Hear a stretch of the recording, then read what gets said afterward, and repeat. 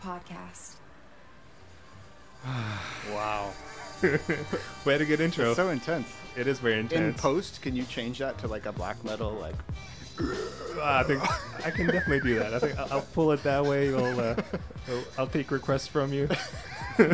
What's up, people? Welcome to Creative Theory Podcast, a show that brings you conversations with visual artists about how they got to where they got, what their day-to-day is like, what their struggles are, their goals, thoughts about the art world, and a lot more. That voice you heard, this man is a visual artist now living in Vancouver, BC, fan of darkness. According to his Instagram, he is a fan of lightning strikes and goats. And, Indeed. I think that's great. Teaching at Evelyn Carr University, illustration department, repped by Russo Lee Gallery. Russo Lee. Yeah. Russo Lee. Awesome. Amory Abbott, Hello. welcome to the show. Thank you. Thank It's nice you. to be here. I'm glad you made it. It's raining outside, so that means we're not going to be sweating in here because in the summer it got pretty hot. We're here live from Save on Radio. So yeah, was that a pretty good intro? Did I get it? Yeah. I think you covered all the basics: goats, lightning strikes, darkness. I teach. I'm an artist. Yeah. Good. Okay, good. Also, you're going to be one of the artists on the list on Art Breakers, which is coming up I am. September 22, 23, right? Yeah. Yeah, that's Yeah. right around the corner. And I like that for people who are not familiar with your work, it's at Amory Abbott, ABBOTT. If you want to look up his work, I think the way you complement the group is, I think, I guess the word is complimenting it, because Okay. as an illustration market, I think your personal work rides a fine line between fine art and illustration. Yeah. I was a little worried, like that my style of art was going to be a little, like, not illustration-y enough. Like- yeah. Like I was going to be like the odd kid out, but But I prefer that you say it complimenting. I think so, and it's. I think it's like going to a music show where hopefully there's a nice variety of music, so you don't get bored. Because if the first Sure. and the second and the third bands sound exactly the same, by the end you just Okay, You I'm do- going to count on that. by the end you're getting too much cake, right? That's what we were talking about before this. That's right. So lots to talk about, because it would be great to get into your teaching and then personal work, then where you come from, and then Sure. Art Breakers and Goats and Metal. So lots to, but I was looking in your website, and you got Art Breakers coming up in September. You got a 1-year exhibition in November this year, and then you got a solo coming up in February 2019. So Yeah. you just like to keep yourself busy, huh? Well, yeah, it's fits and starts. And so how do you manage that? Or do you have a schedule, a process? What has been working for you to get these things in a row, line them up, and then get it done? I don't think I would have originally planned on having all these things sort of happen in such a short sequence, but I'll take what I can get. And Yeah. It's been a kind of like the last year moving up to Vancouver and transitioning to teaching full Pull the time mic up a little has more. been that's been an experience that's kind of required most of my energy, most of my attention, and I kind of purposely put off any kind of big efforts towards gallery shows or exhibitions, Mhm. just so I can really kind of get here. Oh, wow, so it's only been just over a year ago, you're saying? Yeah, Oh, I wow. moved up here in July last year. Mhm. And then, because I was noticing a lot of your work, or some of the shows you've had, were in Portland. Is that where you were at before that? then? Yeah. Yeah? I was in Portland for 3 years before that. I moved out there for grad school from Indianapolis, Indiana. Oh, you traveling all across, huh? And now you're... how's Vancouver been for you so far? It's been really good. Yeah? It's been really good. I've never considered myself a city person, but moving up here and was a great learning experience, and I don't mind it so much now. What did you mind, though? There's just something about being in a big city. I've been to bigger cities like Chicago, New York, San Francisco, and they're just so overwhelmingly large and overpopulated and hard to navigate. I think moving to Portland was a nice transition from the small town I grew up in to a city like Vancouver. Not that Vancouver's a giant city. Exactly, yeah, that's what I was going to say. Similar to Portland, it's somewhere in between, right? It feels like a big city. Mm. It acts like a big It's city. try to pretend like it's one, but it's not. So you can still walk across the whole thing in Yeah. 45 minutes. How having traveled some or lived in different places, how do you find the art scenes comparing to one another? I haven't experienced much of the art scene in Vancouver yet. I've just had my head down so much at Emily Carr. But there was a pretty thriving art scene in Indianapolis when I left, and maybe an adolescent art scene there. But moving to Portland was certainly this big exposure to much more current, up-to-date, contemporary art world, and the art scene in Portland is just exploding. Why do you think? I went there I think a couple of months ago, and it noticeably so. There are a lot of galleries, just a lot of art everywhere. They embrace it really well. Yeah, I mean, Portland's gone through this like massive gentrification over the last 5 years, and that's Is that what it is that way? and art is the harbinger of that. So Yeah, there you go. yeah, there's plenty of like seasoned galleries there now that, and I don't know. I mean, Portland has always sort of been like the weird artsy kid of the Pacific Northwest family of cities. That's what I hear. A lot of these things are just noticing or people say, and then yeah, and like I said, being there and seeing their own mural fest happening as well, and so from street to the galleries. How did the relationship come with the Russo Lee Gallery? How did you establish that? Was it once you moved there or before it? No, I moved there in 2014 and to go to grad school at Pacific Northwest College of Art. And during that program, I had the opportunity to meet a few different gallery directors and gallerists that were running different galleries around town and in smaller places like coffee shops. And so I wound up getting this show at Stumptown Coffee Roasters downtown. Yeah. This little coffee shop in an old historic building, and put up a series of drawings there, and it was like the first time I'd shown any work in the Pacific Northwest outside of kind of school critiques. And so I made a bunch of postcards and like hand wrote messages to every gallery director I could find, any recommendations from anybody I knew, and mailed them all cards. That's smart. And Martha Lee showed up, saw the show. Wow. And that's a really good idea. Yeah, and invited me to be in a group show, and then from the group show it was really successful, and we talked for probably a year or so after that, and about a solo show there, and I kind of weighed some offers for representation from a couple people, and Russo was obviously the clear choice. So now you're there. When you say you had some other offers for presentation, are those what do they look like? Are they contracts? Are they? Yeah, it's kind of a I mean, there is a contract involved. I mean, being represented by a gallery is sort of like, it's a little more old school now, because a lot of people are kind of doing their own thing. But I mean, it's really similar to the record industry. Like, being represented by a gallery is like signing to a record label, and there's plenty of people out there having great success publishing their own music on SoundCloud and, and like selling their own music, and plenty of artists out there who can just sell their own work off their websites, prints, originals, do conventions and fairs and things like Art Breakers, and make a living off that, hopefully. But I wanted something that was a little more, I mean, I wanted a white wall.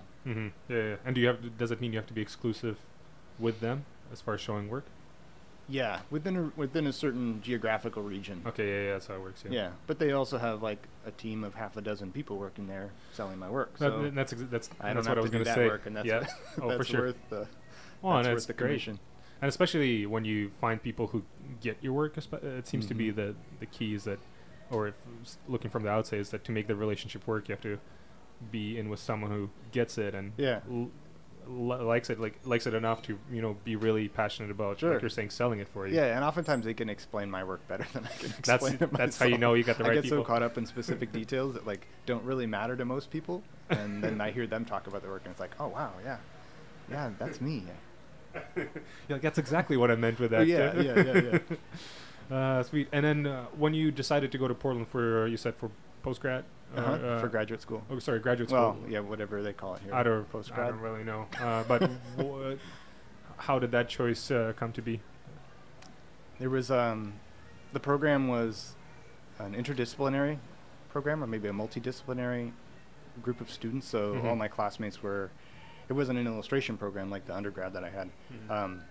My classmates were sculptors and photographers and video installation artists and performance artists and oil painters and a few drawers as well.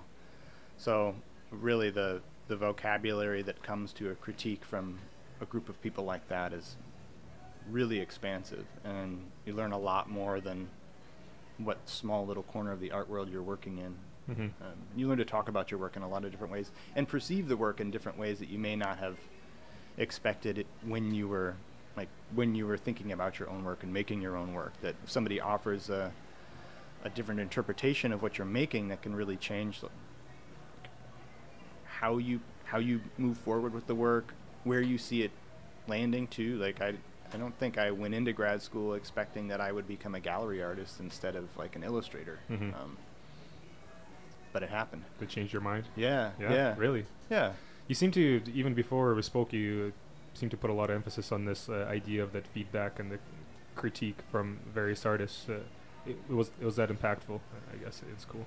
Yeah, absolutely. I mean, that's part of why I love being a teacher.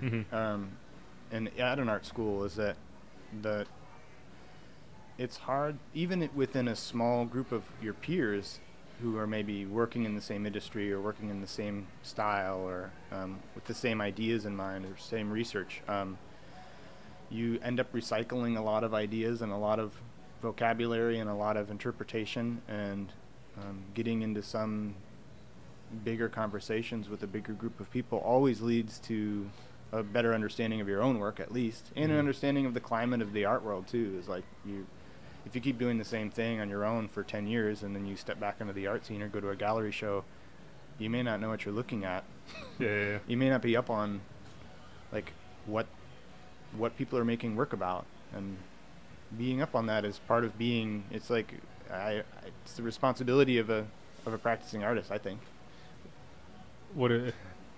So it is it's interesting just because I've spoken about this subject of like, is it okay to get away for years or put yourself somewhere and then just keep making work? Sure. But you're saying it's not as you don't benefit as much from being outside of this of the art world rather than being aware of what's happening and creating in the context of what's happening. If you're interested in sharing your ideas with others and furthering your ideas with others as like a art community in a certain sort of way, I think it's important that people are involved with what they're into. They're involved with the world around them. It's hard to create it's hard to create many new ideas in a bubble. Yeah. And what about being affected too much by the visuals of by the visuals that the other artists are creating? Sure. Yeah. What about that idea? There's always a balance between, well, at least for me, it's like I like walking with one foot in the sort of contemporary highbrow art world, but I always like to keep a foot in like outside of it, where I can, like, if I look at some work and I'm like, oh my God, this is so ridiculous, like I can step away and just I don't have to know what that's, I don't need to figure out what that's about. I don't need somebody to explain it to me, but that's why it kind of caught me off guard when you said that, you have to be there to understand what they're making. And to me, sometimes one of the issues I have was like some piece of art is that when you have to read something to get it, and I'm like, well, what, did you do a good job? And then that's a personal judgment. I don't know if I'm right in that case, because sure, a really well written thesis on something that explains and talks about an idea, it's very powerful. It's just coming from a animation, maybe not really illustration, but animation background. The way to go is that if it needs explanation, you failed. And so, well, that's a kind of contrasting idea. Sense of like how illustration shares space with conceptual art, where illustration oftentimes is so aimed at delivering an idea or communicating something in a very clear way that doesn't need an explanation, right? Like you look at the image and you see it and you get it. It may take a moment, or you may have to investigate it for a while, but like the idea is made clear. At least hopefully you get some of it. I mean, Right. you get a start, and then if you read, it completes it maybe, right? Exactly. Yeah. It is supplemented to some degree by text or story or advertising or whatever the outcome is. But I think it's a lot. It's a lot to ask most of the public to appreciate work that is intentionally confusing or intentionally secretive or or just plain hard to understand, you know. Whether if you need a it was gallery, designed so. if you need the gallery director to come over and explain to you like what emotional turmoil the artist was going through when they created this, series of undergarments tied in knots on the floor. Or I was waiting for example. Yeah. That's good. That's good. It's a lot of people have a hard time taking that seriously, and that's I don't like to shut out work like that so easily, mostly because of my education in graduate school, and also understanding that like art isn't one thing. Art is not always easy to understand, and that there's value in whatever kind of creative outlets people have, but like you're not going to reach as wide of an audience with work like that, and that's and okay. Yeah. and somehow every once in a while it does reach an audience because of how if not out of the box, but how strange it is, right? Sometimes these things do become part of pop culture for how odd they are. Yeah, they become there's a kind of like shock value or totally, the oddness. There's like there's the spectacle of certain kinds of work is like the payoff when you look at it. Yeah. That seems a little cheap. Yeah. In a way, sometimes Yeah. to work that's like really thought out or work that's really technically mastered work.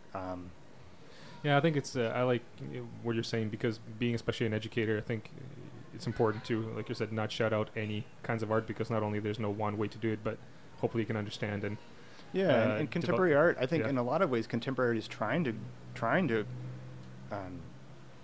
find threads that cross over that boundary. A lot of it can be alienating, though. I mean, if you ever wandered through Vancouver Art Gallery, it's and you can see people's reactions. Sometimes it's actually more fun to just stand and watch people interact with pieces. You know, they'd walk in a room and be like, "What am I supposed to do here?"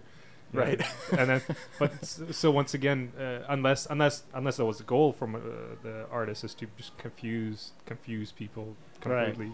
Right. Yeah. And I know this is another big long discussion, and I have an opinion. I don't know if it's a completely educated one. You know, I'm trying to read more about contemporary art specifically, and you look at history and how it developed. I think the way modern art developed kind of makes sense, but I mean, when you look at a piece on its own, quite often it's like, I don't know.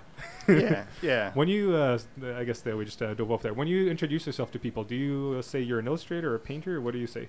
Artist? It's kind of difficult because technically I'm a drawer. Drawer, okay. Yeah, love it. Most of, I mean, myself included, a lot of people when referring to my work say paintings, because Even they look like paintings, and I just, sometimes it's easier to just call them paintings. Even But they're though it's technically charcoal, right? drawings. Yeah, they are drawings on paper. I use my hands, I use a towel, I use some gum erasers and kneaded erasers. I don't use any brushes or binding agents. You don't soften with brush? What do you use? No? No, I use a shop towel. Nice. To soften things. So it is really very much a traditional drawing practice, charcoal on paper. If you want to see like powerful mood, people should look at your paintings. I think so. Once again, it's AmoryAbbott.com. So data on Instagram as well. I was really impressed, and actually I was even more impressed when I saw the scale of the work, because you got this really nice pulls, like where you whatever the tools you use to erase, and then you pull these. They're not geometric shapes that are kind of fading, almost as if like charcoal is being pulled. But I was wondering what kind of tools you use, because having worked with Conte, I get you can use a kneaded eraser, but when it's it's what like 6 inches wide of a pull, Is that, you were saying that's rags as well, or what? No, No? well, I mean the soft washes down Yeah, yeah. of the like gray gradients are done with a towel. Mhm. But all the like the white geometric areas are carved out really just with like a gum eraser, like one of those. Oh yeah, yeah, like, okay, yeah. tan colored gum erasers, and I just like I use a blade to like square off the ends nice and sharp, and Mhm. just like it's like carving it out. Yeah, you picked quite a messy medium. How did you Oh, yeah, arrive at it's so messy. charcoal? I fought with charcoal. I've been fighting with charcoal since my undergrad, and I keep going back to it. And I think one of the, I just started doing these like render drawings that were sort of maybe whimsical, sort of dark. I mean, charcoal, it's easy to make dark drawings with Yeah. charcoal. I liked drawing with graphite, but graphite felt like it was too shiny. It wasn't. Couldn't get it dark enough. can't get the deep You can't black. get Yeah, really, yeah, really yeah. dark, even Yeah. with like an ebony pencil. So the next, I mean, it was just suggested to me like, why don't you try it in charcoal pencil? Yeah. And it was like, oh, okay, well this gets darker. And then you push that contrast range quite a bit actually, Mhm. switching to charcoal. And I just like kept working with it, and then I just kept facing this issue of like nobody takes drawings seriously as a like finalized art form. Like Yeah. drawing oftentimes has this stigma of being like the medium you use on your way to creating a Yeah, painting. like a step. Rather Yeah, than final. it's the sketch phase, right? And so I would try watercolor for a while, go back to charcoal. I try working in oil paint or acrylic, like even monochromatically. Like I can do these paintings in black, and they'll look the same, but it still didn't. I mean, but it wasn't looking how I wanted it to doesn't- look. yeah. And so I keep going back, and then I started researching artists who like actually work in charcoal. So Mhm. take like Sean Tan, book illustrator, Mhm. does tons of work in charcoal, beautiful work. His book The Arrival is like all charcoal. One of my graduate mentors and a really prolific artist now in Portland is Samantha Wall. She does these large charcoal drawings, now switched to ink some too. But then like looking back at contemporary artists, Robert Longo does these massive charcoal paintings like the size of a wall Wow. of waves or sharks, or like, I mean, pretty highly rendered images of forests and things like that. And it's like, well, okay, people do take this It is seriously. possible, yeah. Yeah. And it's like, and if I want to work in that, like, why not? Yeah.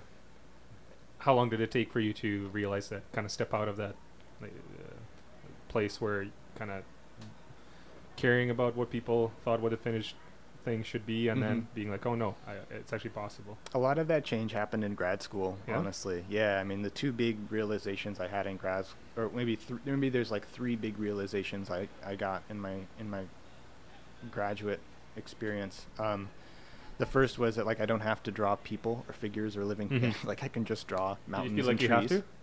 to? I felt like I did. Mhm. I felt like it was like a cop out if I wasn't addressing the figure in my work. But landscapes really mattered to me. The other thing I kind of had to come to terms with was that like drawing is a legitimate professional medium, and I can like really push that. I can like really dig into what it means to draw and my process of drawing, and like really turn that into something spectacular. And then the last thing that I really had to come to terms with, it like I kind of make work that's inspired by fantasy, and it's moody and dark, and it's kind of like the themes are kind of adolescent to a certain degree. Like the idea of making professional work that is like fantasy was really intimidating. Like people aren't going to take this seriously. They're going to look at this like it's like they're going to think I'm trying to sneak a comic book into like a book convention, right? Or like, and like my first show at Russo Lee, most of the drawings, like at least 2/3 of the drawings, were from a series I did of landscapes that were based on locations in Middle Earth, J.R.R. Tolkien's Middle Earth. And so like I felt like I was like I felt like I was tricking them. You're putting this work on the wall, like, you don't know, but this is all fantasy work. You're breaking the fine art world. I am. Right? I felt like I was like pulling one over on them. Good. You have to. It felt, I mean, it was fun. The more the better. But it was fun. It's interesting that you describe it so. When I on your website, I think you wrote something. Let me see if I got it. Let's see, because you talked about what you're inspired by. Yeah, it's Gothic romanticism, black metal, and dark ecology and fantasy. I think is what you talked about, poetry and music. But when I look at your pieces, they look like they fit in a gallery because the fantasy element, it's got maybe a mature take on it. It's not understated, yeah. Because it's implied and not obvious. Exactly. Yeah. And even if it is obvious, I think there's a serious way to do fantasy where you can consider it to be like, it's so close that it could be real, or it's got so much emotion that it feels like it's real. You forget the fact that it could be fantasy. You know what I mean? Like so I feel like that's what you're doing. It doesn't feel like obviously, it doesn't feel like Lord of the Rings where you can't take it seriously. It feels like right. It's not. Yeah, it's like you believe it to an extent. Like the way it's depicted, you believe it to an extent where you're like, there could be an ogre behind that tree, but I'm not drawing an ogre behind a tree, right? It's like there aren't dragons flying through the air in my paintings, but there are like implied dragons, right? Yeah, yeah. I like that you said that you're fighting charcoal all the time, because that my relationship with it felt like it feels like a fight. Oh, it's so messy. And it's so hands-on. Yeah. The question I get probably the most about my work is like, how do you keep the white spaces so white? And it's like, well, I'm really, really careful.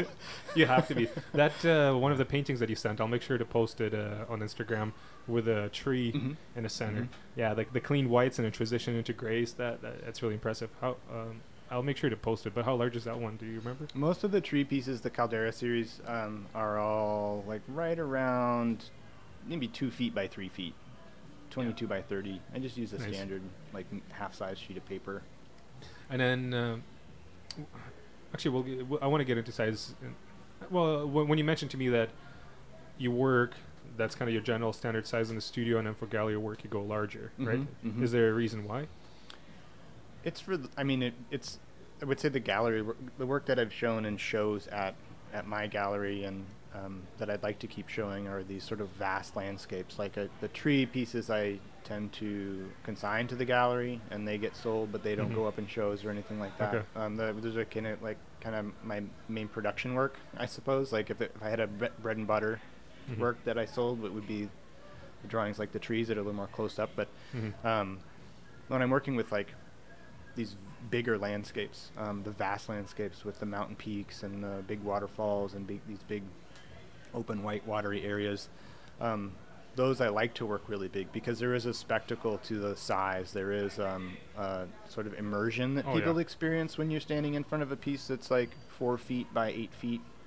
Scale makes a huge difference, especially for something like, because you're tackling an epic scene. And oftentimes like I worked at a like very zoomed out perspective, like high in the air, so all of the little like ridges and mountains and peaks and valleys and the rivers that run through them, like there's a lot of tiny little trees and details and stuff in there, and that like if I go really, really big, I can put more of that in there and kind of hide it in there.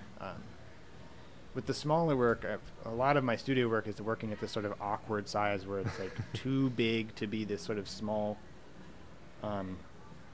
moment in a larger landscape, like a small area, but it's not big enough to like really encompass the feeling of a huge place. So that's something I'm working on. So most of the work that I do in my studio is sort of exploratory, as opposed to like this is going to go on a gallery wall. I'd say the big stuff for that. Do you tackle the pieces with keeping that in mind, that this is going to go to a show and this is not? For the most part. Yeah.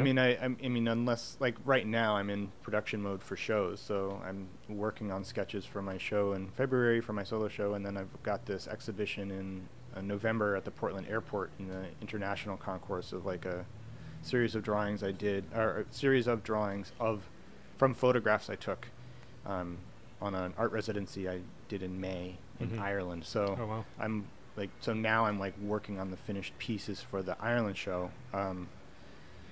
And those are all just like working from photographs. So I know like I am making the finished work for that. I don't need to do sketches ahead of time. I'm just like working from my reference photos. For the big stuff in my other like solo show, that's all a little more like those I'll be doing a lot of sketches for and And a lot of the work I'm doing now is just like the stuff that's not for the shows is just to keep me in practice. Practice. Yeah. It's so valuable, right? Yeah. Yeah. I scrolling through Instagram, I like the fact you're seeing your Instagram account. I found very useful because you seem to write about the process and what you do, and I really appreciate it. And I think it makes me realize about as I'm consuming your information or something, you know, or as your Instagram, there's a couple artists I follow where you can, you know, don't just look at the artwork, but you can actually get something out of it because of like what's written. I really appreciate the fact that you wrote nice. it. It's really cool. But I think I had to like a manifesto about I guess, but even about your about materials, process, about sketching, and exactly. Yeah, there was. Let me see. I copied one of the quotes from. I'm trying to remember what the image was, but oh yeah. So you talked about the process of being, you know, blue line drawing in a sketchbook, then scanned, resized, converted to grayscale Photoshop, then projected on the final paper substrate, then traced lightly with graphite, and then you do the.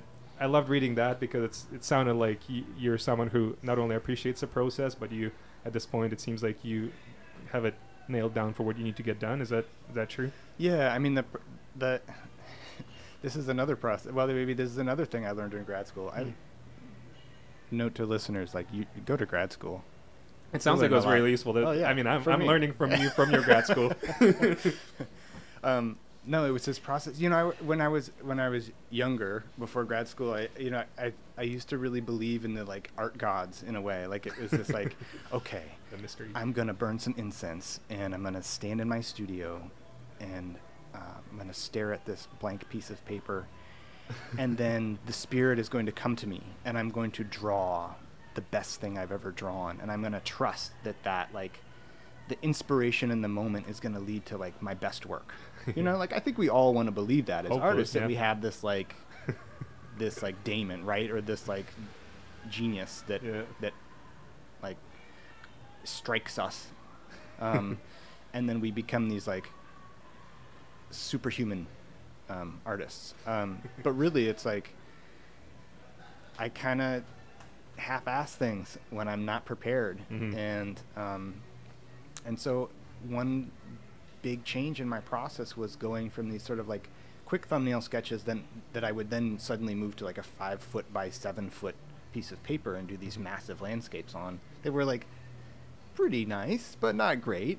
They were, you know, they were good, but they weren't like, they didn't satisfy everything. And so I changed my process. One of my graduate mentors, Daniela Molnar, was like, why aren't you sketching more? I was like, well, because sketching's boring, right? It's like, I want to just get to the big drawings. And but I really took that to heart, and I started doing these like super detailed drawings. And what I found out is that like when I would do these highly detailed drawings with the blue pencil, which are, you know, only maybe 4 by 6 inches big, I don't work in a big sketchbook, but highly detailed, that I would spend a couple hours, almost as long as I spend on the final drawings, getting these really detailed little sketches down and getting the composition exactly how I want it, getting all the tones, highlights, all this stuff exactly how I want to see it. And so that way, when I go through the process of like what some artists might consider cheating, of like scanning in my sketch, doctoring it up a little in Photoshop, projecting it using like a digital projector on the wall onto the paper, and then tracing the whole thing before I start the finished drawing. Like when I get to the final drawing now, that's traced from this like from a sketch that I'm 100% satisfied with. I know that if I don't do anything different than what I did in the sketch, it's going to be a great piece. It's going to work, yeah. But then, so what that does is like relieves the pressure off me to like always be thinking about is the composition right yet? Is my lighting right yet? I know it's going to be right. So then the only thing I have to concern myself with is like having fun while I'm drawing it, and leaving myself open to the possibility of play and making little changes as I go. If the art gods suddenly strike me with an inspiring thought to change something, I can do it if I want. But I don't have to worry about it. Yeah. Plus, it's like it takes a long time to build the panels and stretchers that I mount my paper to, and so like you stretch your own paper? No, but well, yeah. My substrate process is I build a wooden frame that has a cleat on the back so it can hang on a wall, and then that wooden frame has a panel of gator board Okay. mounted to the front, which is like, it's basically like foam core, but has fiberglass on the front and back instead of paper. So it's like Yeah. super duper rigid, but it's really lightweight. So even my giant drawings only weigh like 30 or 40 pounds. That gets mounted to the wooden frame, and then over that I use an acid-free paste to paste the paper to, and then I trim the paper down. And that's before you start drawing, right? Right. Yeah. Either way, I'm sure it would be pretty difficult. I love that. And when you talk about the process, is that I imagine, or I found, for example, in oils as well, if you don't plan it out well, once mistakes or things you don't want start happening in the process because you didn't plan for it, it's so hard to. It must be difficult in charcoal too, to try to adjust on the fly, especially when working so large, right? So just that value of process, yeah. And especially if somewhere that I've marked at all, I wish that I'd kept completely white pure paper. whites, I can't go back. It's hard to get it to that perfect, Yeah. the perfect whites. Yeah. Do you use a lot of masking or no? Nope, nothing. Yeah, I just I work vertically, so I keep my paper completely vertical on the wall. So when I rub in these really dark areas, the charcoal just kind of falls to the floor instead of sliding down the paper itself. And when you work very large, do you just get larger charcoal sticks, or is there? I use the same size for the most part. I have a bottle of charcoal powder. That's what I was going to ask. Yeah, to use that. Yeah, I have a combination of that. The stuff that Generals makes doesn't get dark enough for me, and so I'll use some of that, like a pile of that powder, but then also crush up my really dark compressed charcoal blocks into that mixture, and then it gets really dark. That's very interesting. And how do you apply it? How do you apply the powder? With a towel. Towel? Yeah, just like a shop rag from Home Depot. Yeah. Very cool. Man, learning about process. Yeah. And then you're mentioning that sometimes when you didn't work from photo reference, how do you organize those designs or those images? I still do I spend more time on a sketch with those. I'll go through. I maybe do 4 or 5 sketches in my sketchbook before I get to one that's like, okay, this is good enough, compositionally to go on to like a finished panel. I use a lot of photo references of different regions. Like for one series in particular, I was only using photo references from Iceland. Another series called Bloodlands. It was about like my Scandinavian heritage. I only used photo references of like fjords from Norway and mountain ranges from there, from Norway and Sweden. And I was gonna say this is why you're into metal. Yeah, it's in my blood. There you go. It all makes sense. Yeah. I was so happy when I found out I was Scandinavian. I did the Ancestry.com. Yeah. Like they send you the tube and you spit in it, and then you mail it back, and then they in like 5 weeks they tell you where all your family came from. And I was like, I'm 50% Scandinavian. Damn. And I was like, I've always wished I was part Viking. And it's a dream come true. Yeah, I always wished I was more than just like a fan of metal music, but so like now I get to say like, oh no, it's in my heritage. There's a reason I like this kind of stuff. No, it's even though it kind of started after I was born. But whatever. No, it just took you a while to find your roots. Yeah, that's all it was. Yeah.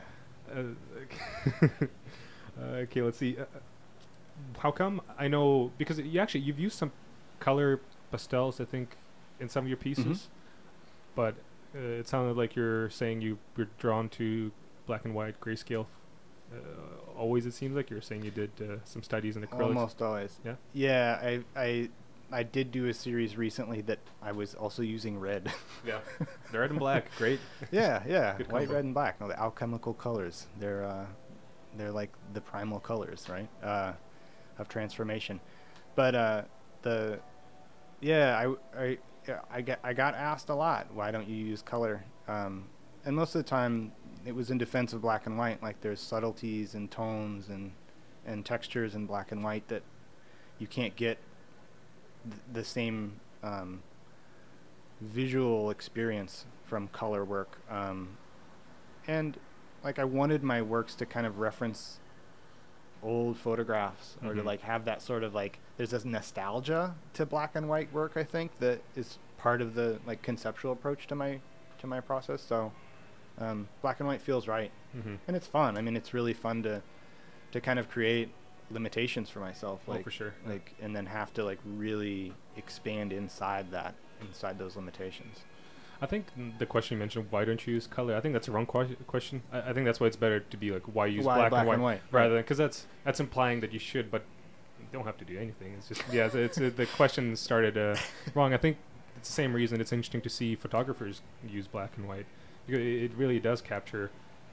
It helps with capturing a certain emotion, and as far as like talking about constraints, I think it's a interesting way to help yourself produce something more interesting when you have less tools, right? Yeah, and really, I think like for me, black and white. I mean, the biggest reason for black and white for me is it's just that it matches all of the other sort of conceptual connections I make in my work. Mhm. So it like, I want it dark, I want it visceral, I want it metal, I want it fantasy. You know, I want it like black and white just makes sense. Like, Yeah. It looks great. It's Thanks. working. Thanks. Lots of good choices there. You right now, you just. I wonder, like though, like that every once in a while, I'm like, I wonder if I tried to do like a really bright color watercolor painting or something right now. People like, are not if going to I- accept you. Well, it's too late. I don't I'm even joking. know if I can even do it anymore. You just see the world in black and white. You don't even realize it. I just start making monochromatic paintings in different colors. Oh yeah, yeah. I That don't know. could also be fun. Yeah, if you only use like a color Conte or something, or just one type of, Yeah. pick a pastel color and just go with it. Yeah. I don't know. I'd end up like Zaria Foreman or something like that, just doing these massive Sorry. icebergs in Oh in yeah. blue. What does she use for her paintings? Soft pastel. Pastel. Yeah, Okay. yeah. Okay, I gotta look her up. You're mentioning you're dropping a lot of artist names. I'm gonna have to re-listen to this and look them up. Sorry, I'm not dropping like concept art. No, Artist I names. like them all. No, I don't know that many of them. I don't need more concept artists. I'll find them. Okay. There's ways. You just mentioned this idea you talked about not waiting for the art gods to appear, but Mhm. just you get in there, you find a way to find a way that works for you. But especially when it comes to an art practice, when you have to produce, whether there's deadlines or art shows or if it's for a job, you can't just expect to sit around and hope that Yeah. something happens or not. But so what I want to ask you is that being a teacher, how do you ingrain that, or have you found a good way to ingrain that in students? Yeah, and I don't think my students particularly appreciate it, but I just make them work all the time. I mean, Yeah. it's just like the really the things that you can, maybe the most important thing you can learn as an artist in undergraduate art school is that like you got to work your ass off Mm-hmm. if you're going to keep a practice and get good enough to be professional. I mean, Yeah. that with that So rigor true. and with that like consistent practice comes a discipline. It comes a familiarity with it. It's like you train yourself, right? It's like training yourself to like be used to doing that all the time, and that's what it takes. Yeah. I think there is and there always will be a misconception that art's supposed to be easy, or you just sit around and wait for something to happen, right? Yeah. I mean, I've heard over through my 20s and 30s that like people are like, wow, you're just so gifted. You're so talented, yeah. Yeah, and it's like, Just woke well, up one no, day. I mean, I've been practicing for 20 years, and also I'm like almost $100,000 in debt going to art schools, Thanks, school. so I can do this. and they're like, but you have such a gift, and it's like, no, I practice. Like, Mhm. It takes time it and effort. Yeah, yeah. Like I put energy into this. Yeah. I didn't just wake up. And I think even for students or for people who are artists, I think that's where you really have to kick that. You have to take that out of their thought. Well, Especially in oftentimes, school, yeah, yeah. especially in school. Like oftentimes, like I get a lot of students who are either one of two kinds of students. You have one student that's like not very technically skilled, and has a hard time with compositions and materials. Like the whole technical foundation is like young, and Mhm. and they're young, so that's fine. But they have really big ideas, and they have like a lot of energy to put towards learning how to do these things. And then you have the other kind of student, which is like somehow already really good technically at a lot of things, but they Mhm. don't but they've like coasted through on that technical skill, Mhm. and they don't have this foundation of like inquiry, of like wanting to know how to portray something better or how to think about something better, and Mhm. and they're kind of lazy too. Because they got it for free almost, or it's Kind of, yeah. I mean, and so it's like you identify these students as like, okay, well, you need more work on technical skill, but you've got like a lot of heart, kid, right? Or you've got the other student that's like, totally full of themselves, but like has stupid ideas. And then you've got to be like, hey, you know, like, go research. You who can paint really well, go research. You who can think really well, like, keep practicing. And then you got to just kind of push them in their own little directions, and hopefully at some point they like walk out the door with their diploma with some sort of sense of like, maybe I can do this. Naturally, so everyone's kind of got their blind side, right? How much of your job is finding their weaknesses or like pointing out to these other areas that are lacking in? Is that something that? I mean, it's all preparation. Like the only like I don't feel like I'm gonna get a student that through my tutelage is going to walk out of their undergraduate degree at 21 years old with like all the skills, technical skills, and that they're like, you know, some like art master. It's hard to even teach someone to actually sit down with them with like a watercolor palette and be like, okay, now mix the red with the green, right? Like they took foundation classes that do that, but after that, there's kind of like it's kind of up to them to learn the medium that they want to use. Really, it's more about, it's just for me, the main focus is like getting them to think about things in a more advanced way, or like at least set them up with a means to keep going. Like that, like you get them thinking about their art practice in a certain way that when they don't have people telling them what to do anymore, they still want to keep figuring things out and learning more. I'm teaching them how to teach themselves. It's well, you're trying to make it a joke, but I think that's so true. That's to me it seems like true. The biggest value that you can get out of school is how to continue gaining knowledge, right? But it sounds stupid though. I guess we'll have to find a quote, make it sound smart, but it's so true because how much you're gonna learn in 2-4 years, as much as you want to, right? I guess, and hopefully you'll learn how to learn or how to teach yourself, because that's going to be your life probably, unless you keep taking courses, which it's hard to when you have to work and make money that. Well, I think that's why so many art graduates stall out so quickly. I mean, there's this like staggering statistic that maybe 5% of all art school graduates end up with a job in art after 5 or 10 years. Like it's like minimum. I mean, the fact that and I don't think that's because there's not a market for it, or there's not like a want from the public to see art places, and it's not that there aren't jobs out there for people or galleries to show their work. I mean, the more work there is to show, the more galleries that will arrive. But it's really just about pushing yourself to keep working on things. And you're saying, so what happens that people get defeated? You think? Is that why? Maybe some people get defeated, or maybe it's just like they didn't learn the tools of practice when they were in school. They may have satisfied the criteria to get a passing grade, but if they don't develop some sort of like sense of how they work and how to work on their own, then they won't. I mean, that's what happened to me. I got out of undergrad feeling like I could be a good artist, but I didn't know what to do next. I didn't know, like, I wasn't interested in reading things. I wasn't interested in researching things. I wanted to just sort of like get by on what I was good at already, and I wasn't that good at it. So it was like, is it because of how it was taught, or you just? I think part of it. I mean, part of that falls on the university, but also it maybe part of that falls on my upbringing. I don't know, but I mean, I just for some reason it was really hard for me to like really push myself through undergrad, and so it took 8 or 9 years after undergrad to really get back to like figuring something out for myself, getting a show, or picking up charcoals again, or.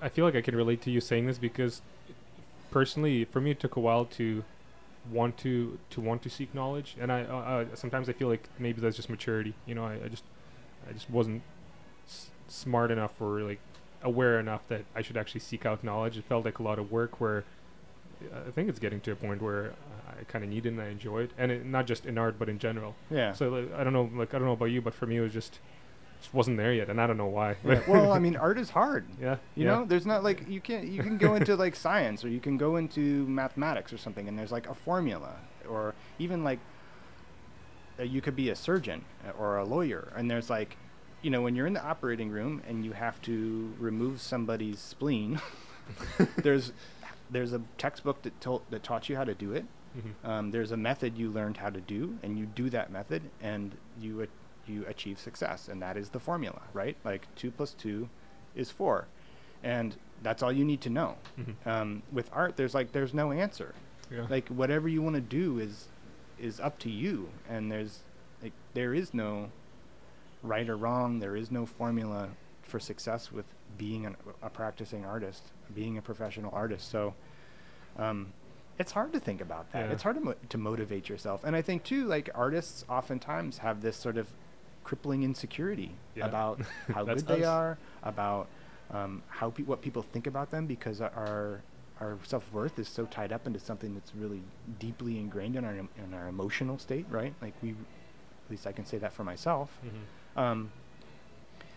And so it's hard to think about being new at something again, or like, in a way, it's like any kind of research that pushes you towards learning something new is like you have to be bad at it again, right? You have to be bad at art again, and it's like if art is the only thing that you're grasping onto for dear life in this insane world, then it's like I don't want to be stupid again, right? Like I don't want to show this crappy work to people. That's so true. When I could just go back to doing what I was good at before, right? And so I think it's really hard for artists to progress confidently. Yeah. And what makes it even more difficult is when you tie in money into it, which you kind of have to, or just because that also kind of a sign of acceptance or sign of people giving value to it. And once you add that on top of this already like explosive combination, then, it's not, maybe that's not the right word, but it's like this volatile concept of being an artist, and you add that to it, just it makes it difficult. Right. Yeah. I mean, it's like it's like fitting in, like being a practicing artist is inseparable from this, like just constant seething, just relentless feeling of insecurity. But at the same time, like nobody asked you to do this shit, right? Yeah, it's your own fault. Yeah. Like, can't complain. Right. Yeah, that's us who picked this thing. Picked this thing to do. How was studying in the United States for you said undergrad? How was that? I mean, I'm from the United States, so it was just. But now you're here. Now you're teaching in a Canadian school. States. Yeah, Canadian school is so much fun teaching in a Canadian school. Yeah. Well, so that's why I'm asking. Was there? I mean, looking back on it, was it different? Was it cheaper? More expensive? I mean, I went to a private art college for graduate school, so my tuition was really high. But I got an amazing. Sounds like it was worth it. An amazing experience. So it was worth it. I mean, it was worth it. It was worth every monthly payment I send back to my student loan company, that I'll be doing for the rest of my life. You think so? Well, unless I become world famous artist and start selling a lot of work. I'm waiting for you to become world famous. So. Okay. Well, me too. It's coming around the corner. Yeah. Where were we? We were talking about schools. Yeah. Teaching. Teaching's great. I don't know. There's we talked about this before. Yeah. But like, I love teaching, and it's so rewarding. I love helping young people realize their true potential. Honestly, and I have such a good time, and I get so much of my own creative energy from the energy of my students, and they inspire me probably a hell of a lot more than I inspire them. And I like giving back the kind of education that I got from my illustration professor in my undergraduate. Shout out to Kathy O'Connell at Heron School of Art and Design. That kind of spirit in the classroom and energy and camaraderie, I think, that I find with illustration students specifically is like so inspiring to me. And so I need that in a certain way for my own life. I may not need it, but I cherish it. It really like makes me feel so good So Um, it's a little distracting. I think so. We're sitting on. I'm Oh. sorry to cut into the That's story, alright. but we're on It's like Hastings was Street. did we just witness a? Someone robbed someone A right in front robbery. of us here, Yeah. and then the guy ran away. I think he took it. Wow. It was kind of a slow run too, and there was like literally a police car with its lights on. Yeah, I think the person who stole something already gave up on. They're kind of like, I guess I'm gonna jog. It's At least they'll get some exercise. this is what it's like on Hastings Street. Come Yeah. down, Vancouver. You're gonna love it. Back to teaching All story. this stuff about what I love being in Vancouver. Yeah, Um, sorry about that, but No, that's okay. It was perfect timing. I was gonna say I honestly. couldn't be. This it was definitely.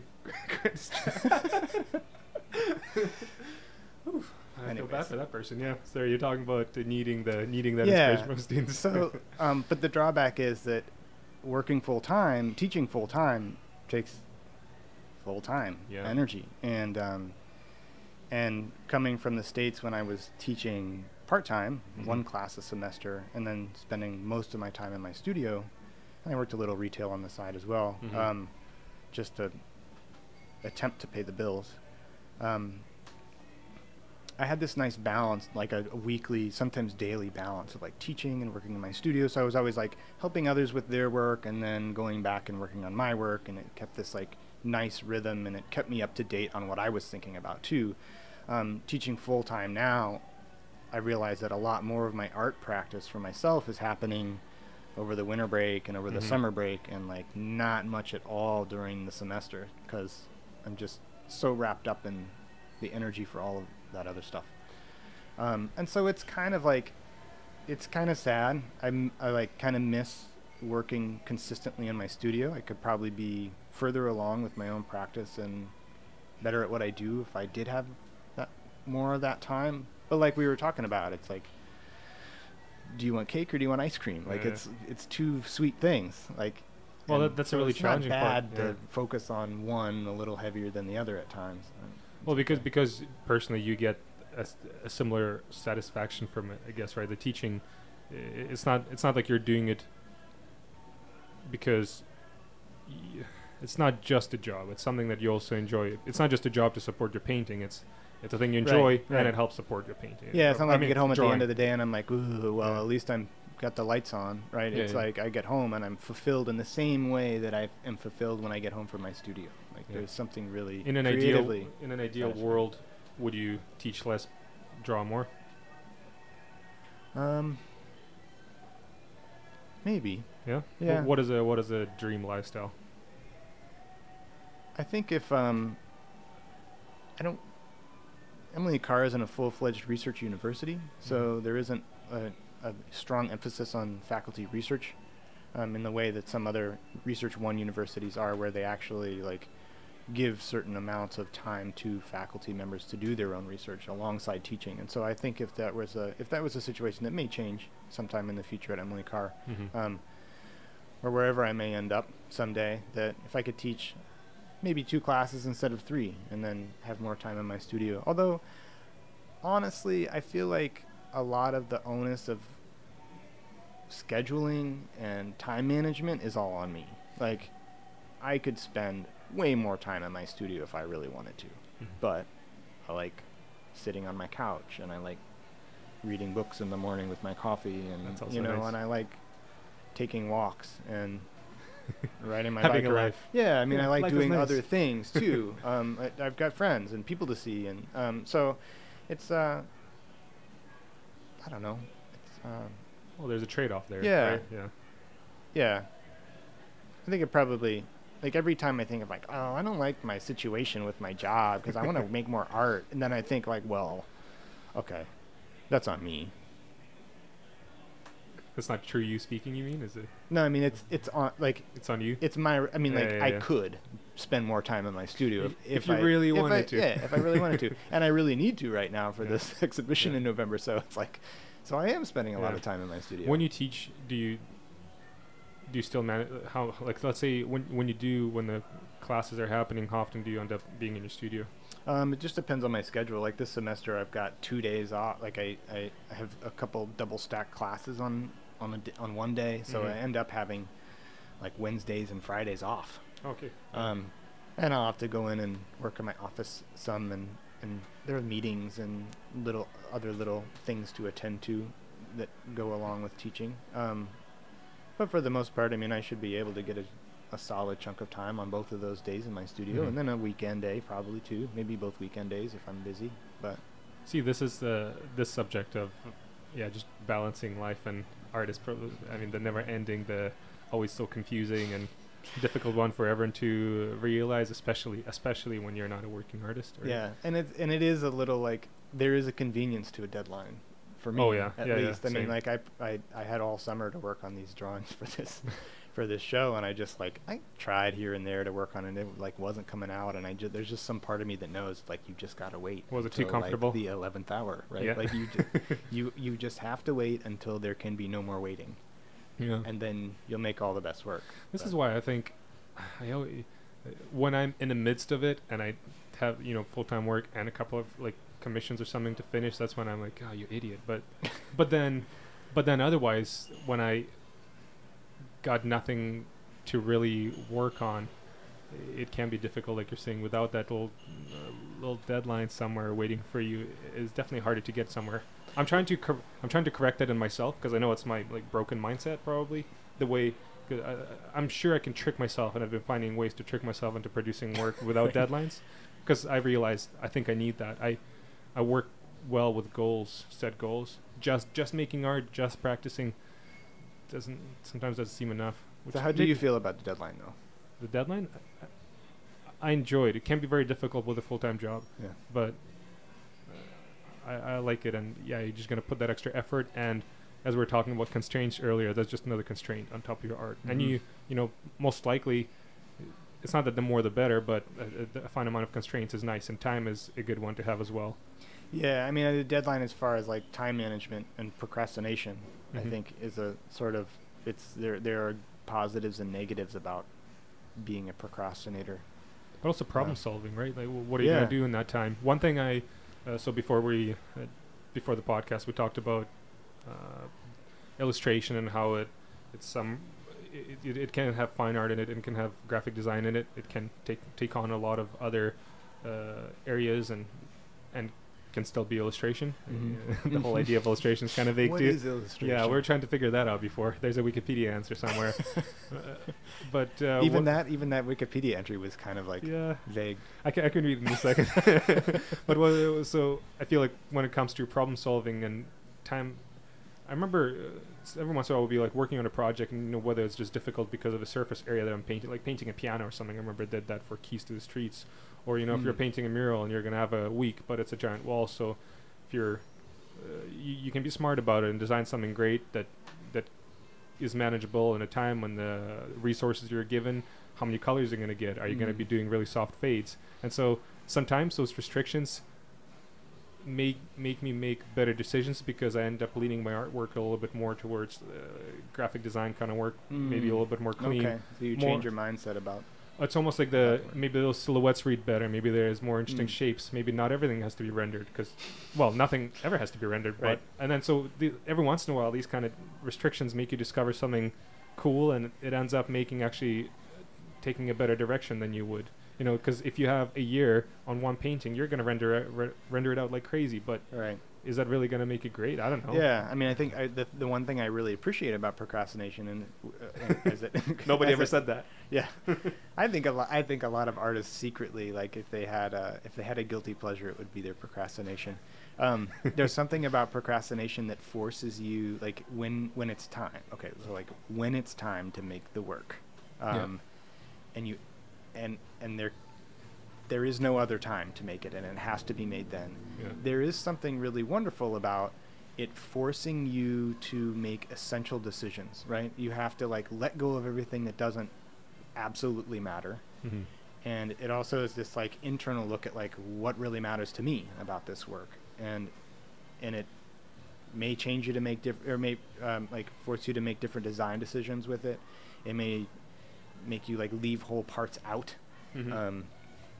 There is something really like humbling in a way, or revealing about yourself with procrastination. Also, it's really frustrating, because it just like you think of all the time you had to work on it and how little sleep you're going to get now, Yeah. and Everyone's listening. Everyone's nodding. Yeah. Yeah. Yeah. So I don't know what to say about procrastination. Before I think I want to touch a little bit more on your process and your materials, but is there anything you wanted to bring up? I don't know if subjects you want to chat about. What's been on your mind lately? What's bugging you? Not much is really bugging me. I Life feel is- pretty good. life Yeah, is very good? life's okay.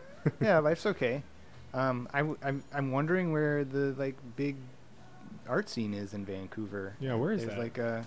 like when I got up here, there's like, I remember in Portland and even in Indianapolis, there was like these first Thursday events, first Friday events, where like every gallery in town has their monthly opening on the same night. So Mhm. there's this like parade of people around town going to all these shows. That and sounds nice. schmoozing and meet, and everybody gets to see all their friends and network and all that. And it becomes a sort of celebratory time. Like everybody knows, like, oh, all of the galleries, we can go see all of the art tonight. That's so cool. Um, I've never experienced that. That sounds amazing. Well, that's like an initiative. When I first moved here, I was like, there's no first Friday thing happening here. Well- Like, I got to make that happen. But it takes way too much work. But that's why I asked you. somebody needs to make that happen. Yeah. That's why I asked you about the scene. Is that in even let's say the amount of galleries you see here compared to Well, Portland there's a or ton of galleries There here. is. Just like there's no. I could be completely ignorant of this just because I haven't been here and I haven't put in the time looking. But to me, it appears, and it may appear to like the general public, that there is no, like,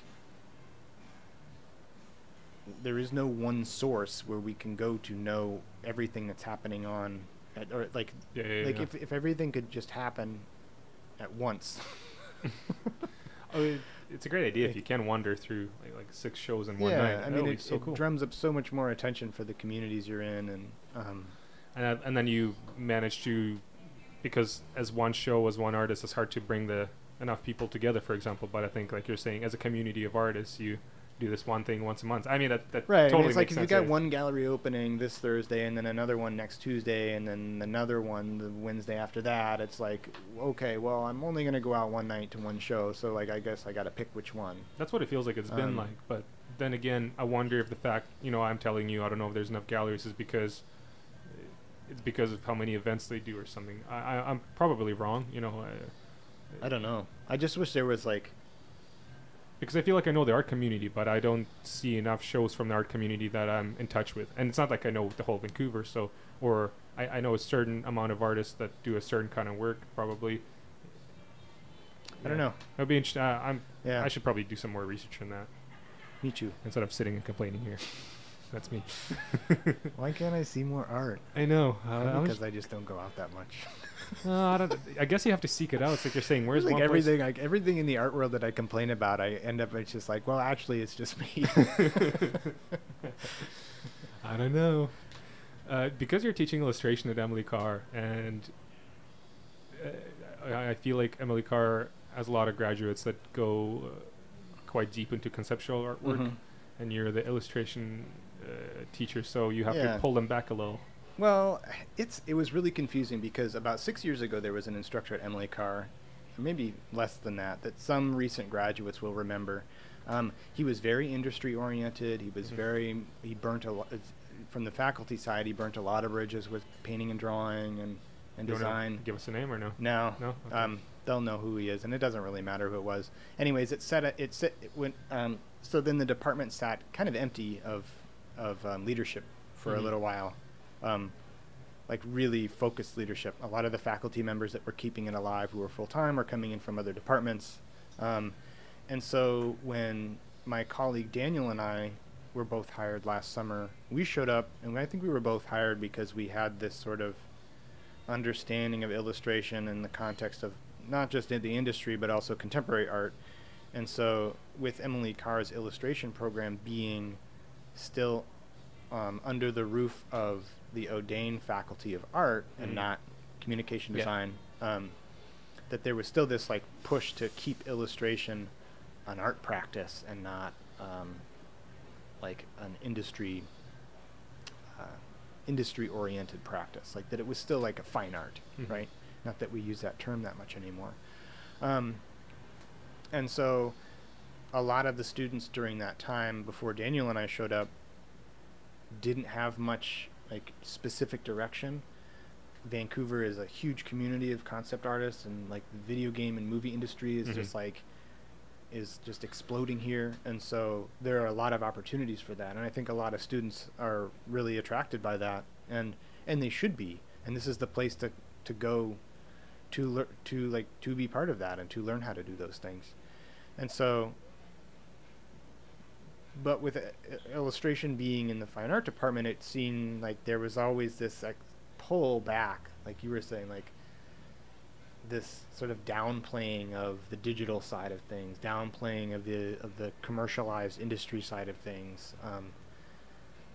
and kind of this callback to the golden age of illustration, the children's books and comic books and things like that, which is fine, but really it needs to be both.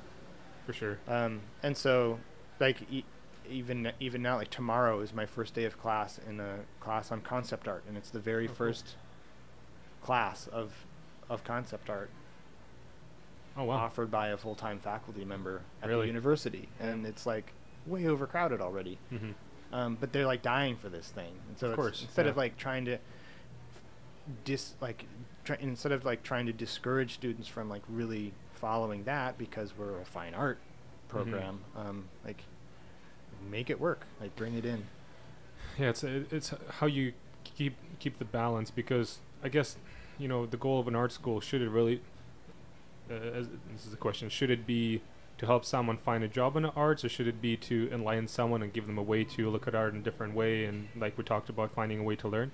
Because both goals are fine, you know. Yeah, I mean, I think those should both be there for a student depending on what to they choose want. from, right? Yeah, exactly. And they could have both if they want both. Yeah, I guess that's the ideal way. So whatever you want to do, you know, it's up to you. Right. What do you want to do with your degree when you're done, right? Yeah. And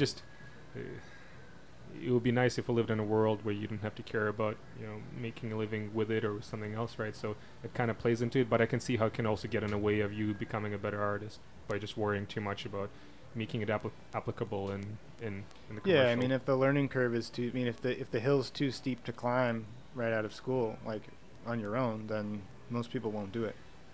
But I think if the opportunity's there, then they'll take it. So it's fun to try and create new courses that start to bridge that gap between. I mean, I really like this idea of having an illustration class where you can talk about like the materiality of a painting, or like you can talk about like activating the space of something, right? Or like subverting hegemony or whatever you know, like very conceptual contemporary terms. But then you can also talk about like industry guidelines and mood boards and I don't know, like visual narrative and comic book paneling and things like that, like in the same class, like getting illustrators prepared to talk about gallery work but then also prepare them to talk about the industry that they want to go into. It's like, I mean, that's not gonna, it can only help. I think the fact that what you're talking about, the combining those, seems so important, because the alternative that you see online, or what you get in the especially commercial fields, is that it ends up looking a little too the same. It looks commercial, not in a good way, and that's because they're only.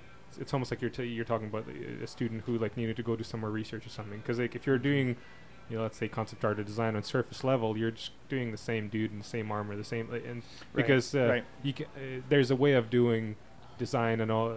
And when I say design, I mean concept art. There's a way of creating, imagining things with context that's deeper, that goes beyond just this guy's gonna go kill someone. Like how many more games and movies do you need to see about things killing each other, or like can you actually a lot more apparently?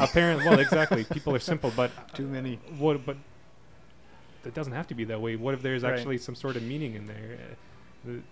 And it can be, and so that's why when you talk about why does he have to kill this person, or does he have to kill the person? You know? I know what you mean. Yeah, I mean, there seems to be this like there's a big divide in art schools, I think, between like say the painting department.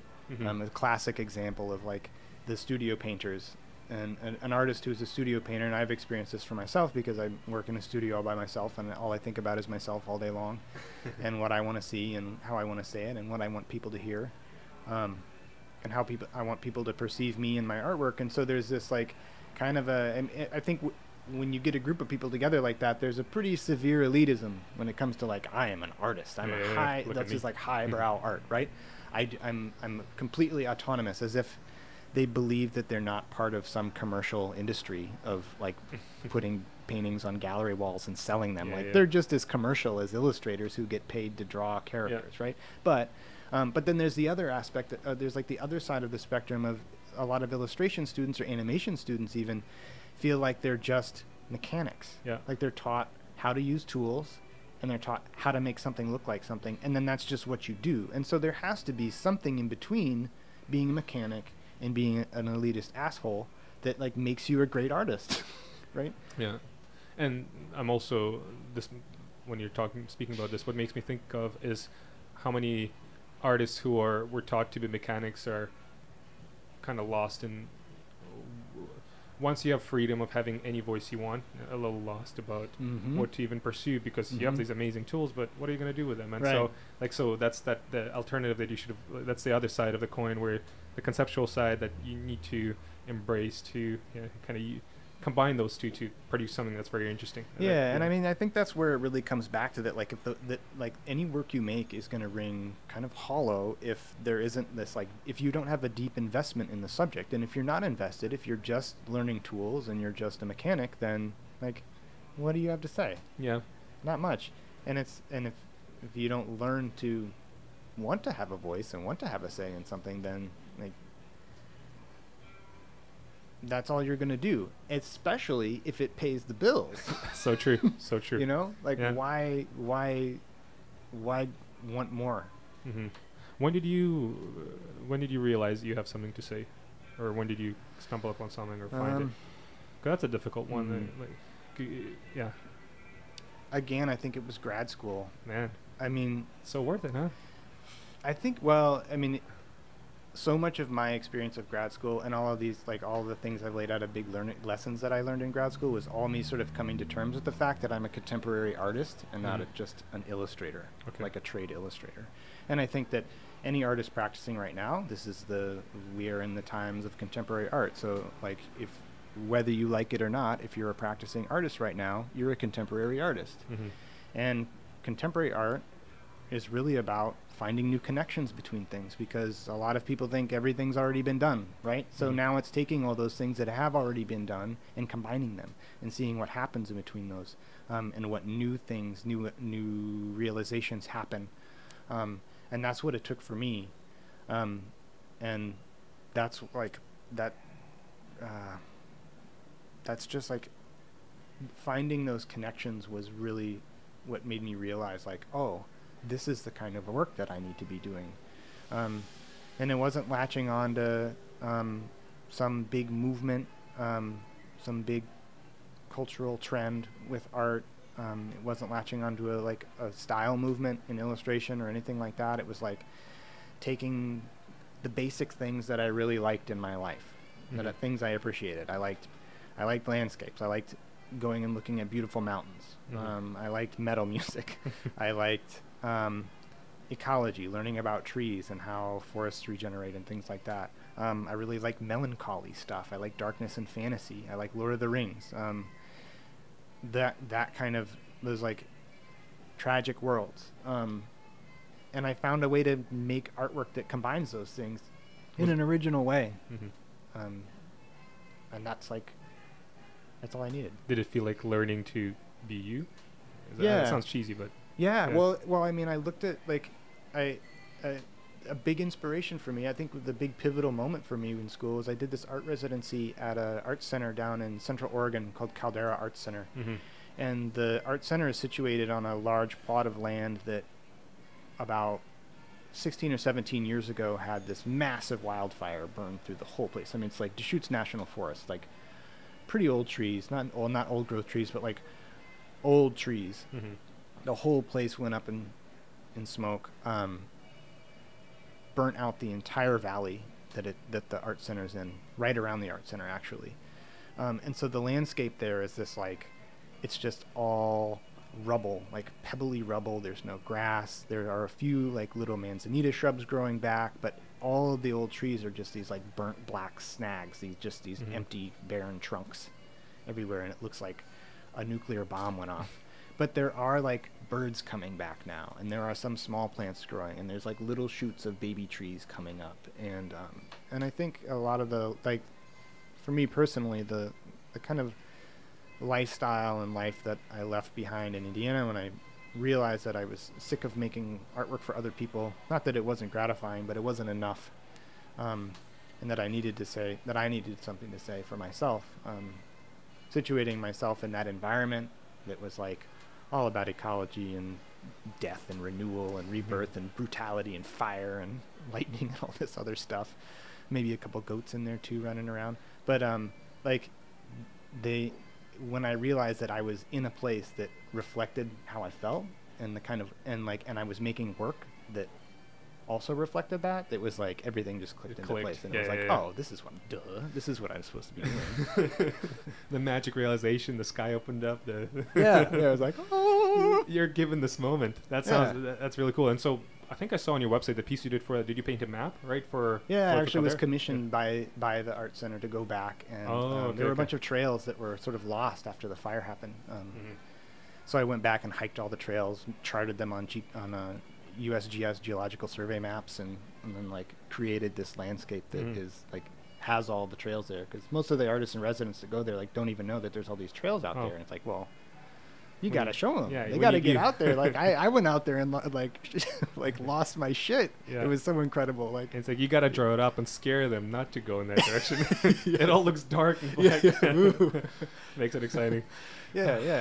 What's frustrating about your story is that you know, I'm doing this podcast. Hopefully we can all learn from, have some takeaways, and there's many, but you know, the takeaway from your enlightening moment is that because the takeaway is that you don't know when it's going to happen, that you're going to find, and it clicks. You know what I mean? In hindsight, it was very clear that like that's exactly where I had to be when it had to click. But as a takeaway, as a lesson, is it just, did you get out of your comfort zone? Is that what happened? I mean, not really. It was like, if I could give advice to somebody, recreate a similar experience to finding themselves. Yeah. So it's like looking back now, what I needed. Yeah. And what happened, what happened in order to get me to that place where I had this sort of epiphany about the kind of work I wanted to make, and the work has changed a lot since then, still. But what I do see as understanding what was needed at the time, and what I sort of happened upon in a way, maybe not coincidentally, because I did do the work, and I did put myself in the position to create. I did create opportunities for myself that would lead me to that point. But what it really took was like understanding all of the things in my life that inspired me, that you cared about. Maybe not all of them, but a select number of them, and figuring out how, like, where those connected, like in the Venn diagram of all my interests, what's the center point, and being in that in that forest, like that dead forest, was like right where I needed to be. That's really well put together. I'm trying to digest it all here, because it can be complicated and simple at the same time. Because if it is just figure out what you like and embrace it and go for it. Well, it's like there's plenty of trends to follow, and there's plenty of like social movements that you can get behind and that you can be passionate about. And I'm not saying don't do those, and I'm saying, and I would also say that like if that's part of your interest, that like if activism is part of your interest, or if feminism, or I don't know, or elephants and goats. Yeah, I mean, if like saving the elephants is your thing, then like maybe that's part of what your art practice should be about. And maybe you don't have to paint elephants, but like if there's something that like calls people to action towards something that you're really passionate about, or makes people think about or consider things that you're really passionate about.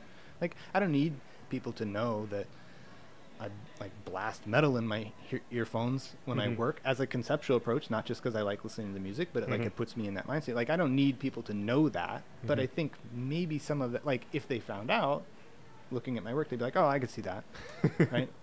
I love that I was scrolling through Instagram. You had a post where like, "Hey, metal bands, if you need some artwork, hit me up." And I was like, yeah, totally. Oh yeah, Makes sense. I think that would be an alternate dream job. Yeah, if I okay. wasn't going to teach, I would just work in my studio full time making album covers for Hey, black metal bands. It makes sense.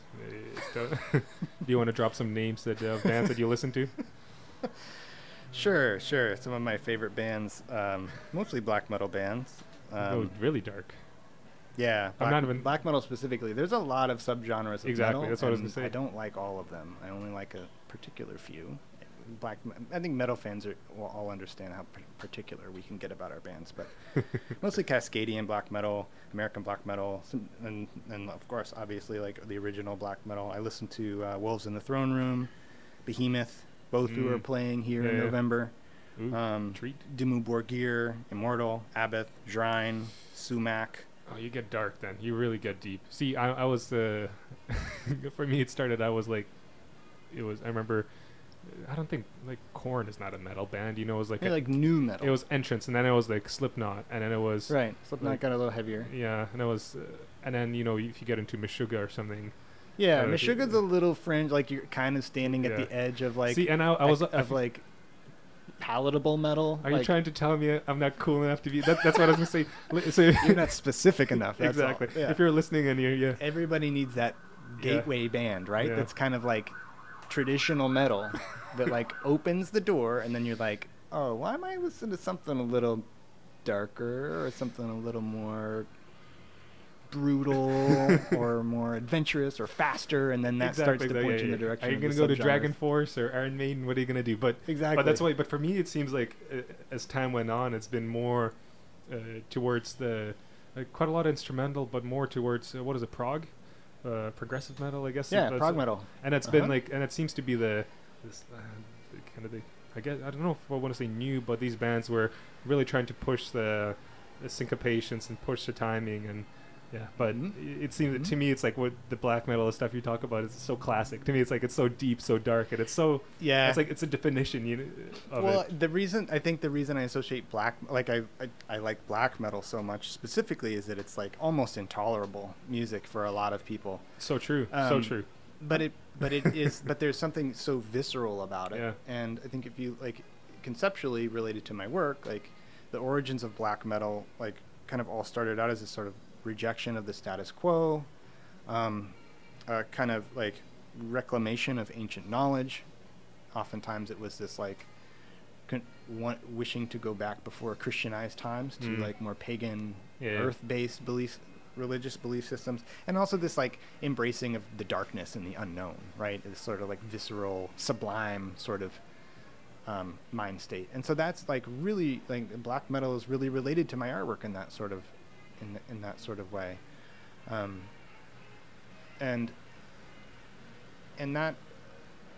so maybe there's aspects of my work that are kind of intolerable or too specific or too scary, or I don't know.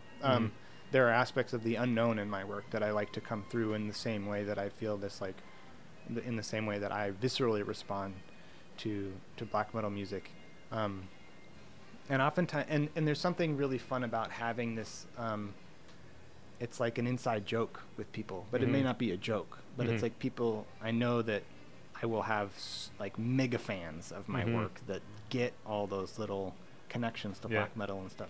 And so that, and I think that comes with most art forms, that like if you can find something that you like really nerd out about, that like gets all your, like pushes all your geek buttons, put it in the work. I mean, what would you rather be doing? Really? I mean, like, if there's any, if I could offer any takeaway to artists not sure what they want to do, like, just do the thing you would rather do than anything else. That's such a good advice. I like how you can draw those parallels between the aspects you like in other, like in music and just other arts. And how to find it back. Yeah. I gotta You I like how you said that some metal music is just some people. It's like you're saying, it's meant to sound distorted, and I guess that's why some people don't get it. But sometimes I'm surprised that I like it. I mean, it's pretty conceptual, really. Like, Yeah. it's like It is actually purposefully they make it to sound horrible because they want you to not like it. Like, the Such a point good is parallel. to not like it. But the benefit of that, and this is like a great term that was coined by one of my previous students, shout out to Angie, is this concept of like secret over tolerance. And so there's like the music is intolerable for most people, Mhm. but it's like, but if you know the secret of it, then you like it for other reasons beyond the noise. Yeah, yeah, And yeah. then at some point the noise you start to like the noise too. The noise sounds good. Yeah, yeah. And Man, you broke it down so well. I'm gonna have to rethink my metal you choices. should really start listening to metal. But it's so much fun and it's so energetic, and yeah, it can be and is very positive when it may not sound like so. I get a lot of yeah. Well, it relates to my practice, and I mean, Yeah. I'm sure there's plenty of people that like make work that is inspired by dubstep and and your intro song, and No hate. Come on, no hate. no hate. It's fine. There's room for everyone. That's right. But it's fun having this. Like, it's fun having. It's kind of a secret. It in is a way. secret, yeah. So true. I know when you go to a concert and you're like, oh, all of us get it. You guys, Yeah. we're this little community, and yeah. I mean, I would rather appeal to people I would rather appeal like overwhelmingly so to a few small people than to like make work that everybody likes on a surface level. What you know? happens if all of a sudden you become really popular and everyone likes your work? Are you going to question yourself? Like, am I pop now? If I moved to Sweden, I probably would be super popular Ooh. because everybody loves metal in Sweden. I'm just not with my people. Yeah, I was going to say, I'm curious, what if you give it a try? No, just start shipping work, It's a you know, labor of find a love. gallery, find a I do gallery need to to find a ship gallery it. and- You're yeah. working on paper, you just roll it up, let them figure that's it out. cheap. Yeah. Do you have a good fixative for charcoals? I use a few different ones. Selenier makes a really nice one. Lascaux, like the caves, Oh, yeah. is the most expensive fixative. I don't know. When it comes to charcoal fixatives, you get what you pay for. Well, and it's so finicky. It's so scary to mess it up because it's so easy to. I bought touch this it the wrong way. workable fixative from Krylon one Oh, time, like no. the spray paint company, and Nope. I didn't like do a test or anything, and I just got this drawing out. This is probably 10 years ago, but I got this drawing out. I was like, I'm just gonna spray fix this and keep working on it. I sprayed it, and like, it dissolved half the drawing. It was terrible. Test your fixatives, people. Should we just like say it now? You suck, Krylon. Thanks for ruining a painting. Yeah. Yeah. Everyone. I'm sure everyone had the moment of just varnishing wrong or something, or putting some. Well, I don't know. Every time I bitch, it just comes back to It's all your me. fault. Yeah, It's all your fault. I didn't do a test strip first. I wouldn't have ruined that painting if I just tested it first. You have a good perspective. I'll adapt it as well. It's all. Well, and that's true. Yeah. I messed If you it don't all like up. it, it's probably your fault. Yeah. Yeah. So true. Hmm. Have to teach everyone. I hope you're teaching your students to think that too. You screwed up. I don't know. There's It's a lot. honest. There's a lot to learn from mistakes. I want to go back a little bit to your materials because I think there's another photo. So, like I said, your Instagram was very full of knowledge and insight, and I kind of want to ask Thanks. more. There's I think you did a post something about talking about the Strathmore 400 series sketchbook that you're. Oh working yeah, with. yeah. And I think you mentioned something like that it was with the what is it? B paper B super paper. Yeah. B paper super deluxe. Super deluxe. Mixed media. So tell me more. Do you nerd out on these art materials? Do you get really specific with what you use? I wouldn't say I'm like a connoisseur of paper, but I'm Getting there. I'm very particular about my paper. Yeah. I only work with a few different kinds of paper because they have like the surface quality, like the three things that are important to me about paper are one, that they have enough tooth that I can get really like the darkest darks. Mm-hmm. Sometimes they like certain papers will like burnish down too quickly and it just gets shiny and flat. Yeah. So like printmaking papers for me are oftentimes have just enough tooth in them, but not too much where it gets really gritty. I like a little bit of gritty, but not a lot. That the paper's thick enough that I can like really really rub into it and not, it doesn't like Make a either hole? fuzz up Yeah, or yeah. make a hole. Yeah. and then like the kind of white. Like the charcoals I use are like a warm black as opposed to a cool black, and so like I like working on warmer white paper than cool white paper, just so it sort of feels like it fits. so the on top tones of it. match. Yeah. That's interesting. I haven't even thought of that. I guess it makes sense that so you can buy cool and warm charcoals. Yeah, some charcoal. Yeah, I mean, if you spend like the big bucks on the really expensive charcoals, you can get like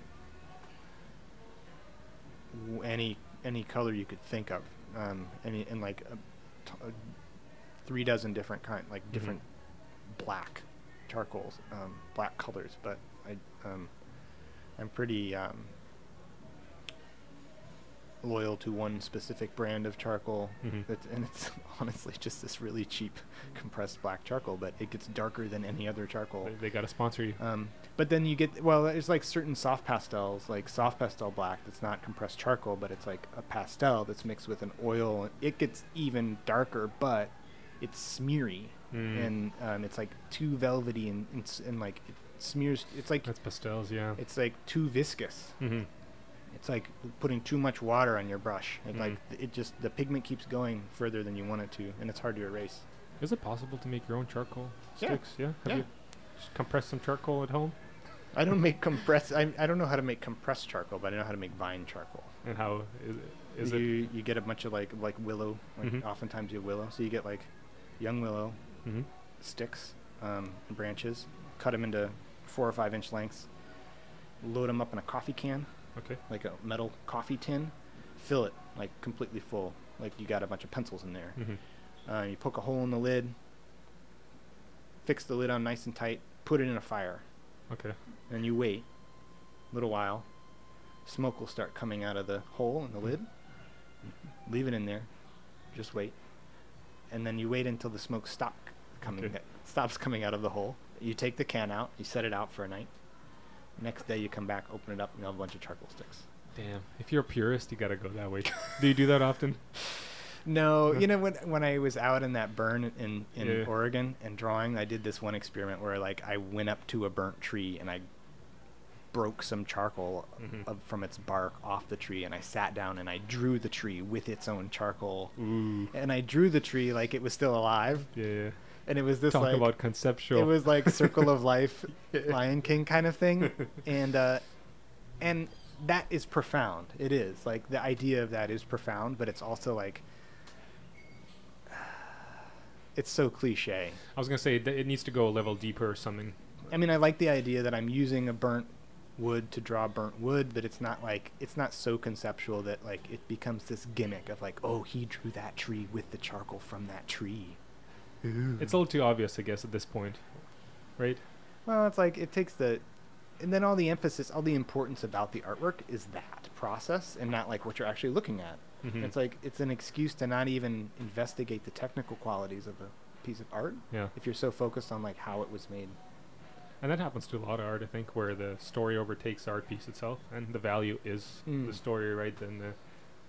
Is more so than a piece. I wonder. I mean, you were talking to Andrew on his episode, Andrew Domachowski, about painterly marks and how like the difference between like people want that photo bash look, right? Photographic look. It's easier to sell something because they don't have to imagine it. They don't have to use their creative part of their brain to like get it. And it's that same kind of thing. Like here we are back talking about the problems with contemporary art, conceptual art. Is can't like escape. Yeah, it's like it makes me so mad sometimes, but then it's like, well, no, it's just as important as everything else. That it's like what it really comes down to is like, where do you want your focus to be?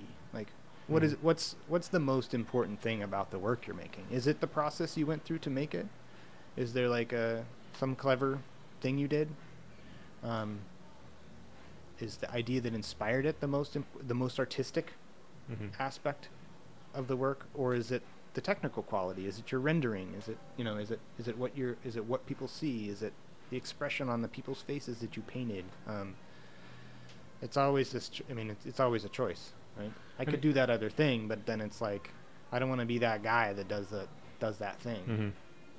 And then once again, it goes back to then knowing your values and things you like, and that's what you're gonna choose out of the elements you're talking about, right? I really need to get a contemporary, well, not contemporary, like modern artist in here and just get into this questioning, because like you're saying, if your interests, going back to the example of the things you like, Mm-hmm. you know, metal and fantasy, if those are your interests and you're translating them, and you clearly care about process and you care about technique at the same time as you care about mood and Mm-hmm. the conceptual side of it. So when I see your work and when you speak about this, it's not a surprise to me that that's what you care about, Mhm. because I've seen your Mm. work. And so I wonder how much of this approach to art translates into a really, you know, into something that's really striking and surprising and shocking piece of that's modern. It's like, you know, you said like a bunch of underwear tied or something like into knots. Right. Well, it's just like, where do you want to turn the volume up on what you're making? Like, Mhm. what do you want people to pay the most attention to? And if you want them to pay attention to the spectacle of something, or if you want them to pay attention to the emotional feedback. And I guess in the end, do you want them to pay attention to the fact that it's even made by a person, right? Or Yeah. like, is it even about the artist, right? Because that's where it goes when it's the found art and so Yeah, one No, of my there's no graduate right mentors way. was always talking about there's all these crossfaders of different things. There's Mhm. there's Yeah. culture, there's technical skill, there's rendering, there's color, there's Mhm. figure, and all that you can move these levels up and down on everything, like this board right in front of us, right? And you can like turn up the volume on different things, and you can. That's a great way to looking Yeah. at it. I think, yeah. Even Yeah. just visualizing it, you don't want everything to be on top. You just have to pick Right. one or two. Yeah. Yeah. Man, I'm learning so much from you. This is very good. I am a teacher. That's right. Oh yeah. I should have known this is how it's gonna go. Man, we're slowly running out of time, so let's get into, I guess, a couple of final questions. I don't know if you wanted to add anything else, but I wanted to. Let's see. Let me just scroll through the sheet. Oh, one thing before we get into final questions, I want to ask is that I really appreciated the fact that you used a blue pencil in your drawings, because once again, coming from animation background, like the color rays, Yeah, color the pencils, non-photo like, blue. that's where that's how it was done. And for the longest time, and still I would be in my sketchbook, I would sketch out roughs and then with a color race and then go on top of it, like, and define it. But what made you choose that medium? I like the blue pencil. I mean, I always enjoyed sketching in a color pencil, but it was always frustrating to have to keep sharpening that color pencil. And so then I found that Pentel makes these like little mechanical pencil leads, blue pencil leads. So I put in a mechanical pencil, and I've always got a nice sharp point. And so rendering, especially if I'm doing something in black and white as a finished product, there's like really high contrast. There's like a wide range of tone, like the tonal range is all the way like 0 to 100. When I'm working with the blue pencil, it only goes like 0 white to maybe 60. And so I can work out these like really subtle tonal shifts without going all the way to black in my sketch, which is like hard to erase, right? It's hard to come back from all the way black. So working in blue is great, because then when I scan it in, it's still like a gray drawing, and then I can push the levels out further. It's almost out of necessity, huh? It's a necessity like for the process. Yeah, it is, but it became a necessity out of working in that way in the beginning. I don't know. It's weird. No, it's really fascinating how you arrive to it and the reasons. Yeah, the fact that your tools are not exactly accidental, but it's all meant to be there to get to the final. I think if I was going to start from scratch again, I might, and not knowing this process, I may not have gone in the same route. But interesting. It doesn't smear as much as a pencil does. I don't know. What books are you reading right now, or what are you reading with your coffee in the morning? So a lot of my research is also about ecology and sort of like the end of human existence. I love which is what I kind of portray in my work, right? These like mountains crumbling into white chasms. So global ecological crisis is on my mind a lot. Climate change is on my mind a lot. The impact of 7 billion people on the planet is on my mind a lot. And so I read a lot about ecological concerns. It gets me thinking about the melancholy that I associate with this sort of like the planetary grieving process we all have to go through with the sixth mass extinction on its way. People, things will never be the same. So I read a lot of newer writers. I'm reading Paul Kingsnorth, who's a pretty visionary British guy, who focuses on sort of post-environmentalism mentality about the world. Does he have a darker outlook? It's a pretty dark outlook. Yeah. Fits with your... Yeah. Oh, yeah. It fits very well. But then also just nature writers. Timothy Morton writes a lot about the Holocene and the Anthropocene and like these like scenes that humanity is going through and how the changes are affecting the world. And a little bit of Wendell Berry, like his poetry. He writes about living on a farm and growing his own shit. And nice. And I know, poetry. Yeats, Robert Graves. I don't know. I read a lot of weird stuff, but it all seems to be kind of nature based. Yeah. It all fits too. Once again, like your interest and helps with the art. I like what you're talking about before, that your interests are really translated into the artwork. So even when you're not doing art research, it's following your other interests, they inevitably go back to that. Yeah, I'm also like deep in the Delilah Dirk series. That's been out. Oh yeah. I gotta get that. It's actually so good. Tony, right? Tony Cliff. Man, hey Tony, I don't know if you listen to this, but I gotta meet you. Work at the same company. I haven't met the guy. Come on, Tony. Yeah, I'm gonna make sure. I was flipping through. I gotta get his. I only got one. I gotta get his books at Art Breakers. Speaking of which, see, I was just thinking about that. You and I just talked for 2 hours, and there's still so much to talk about. We didn't even get into like, hey, what are you doing for Art Breakers? How are you preparing for that? How are you preparing for Art Breakers? Give me a quick answer. Well, so because I'm represented by a gallery, I'm not selling. I don't make prints of any work that I would consign to them, because I don't want to. It's just like issue of devaluing the work by selling prints, that kind of thing. I don't want to create two different markets for the same work. Okay. So a lot of the work that is on pretty much all the work that's on my website is not what I'll be selling there. But the other work I do, which is more like illustration style stuff, I do some, actually some like hand-pulled screen prints. Sweet. That are like inspired by some John Muir quotes. I'll have a screen print there that's like from The Hobbit, a little image from The Hobbit that I did, and then a bunch of pen and ink drawings. Awesome. I do a lot of little like black line art, micron pen drawings, like highly detailed drawings of forest scenes and things like that. So I'll have some prints of those and just random little fun stuff.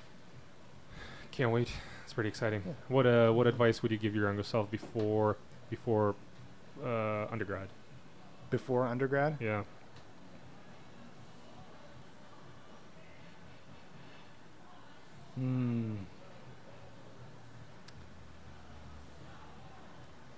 Don't waste your time. Yeah. Yeah. It's hard to listen to. Work harder. True. Yeah. I recall so many nights in undergrad of like pulling an all-nighter doing the final for the critique the next morning and not spending a minute of time on it before that. And I really lost out. Yeah.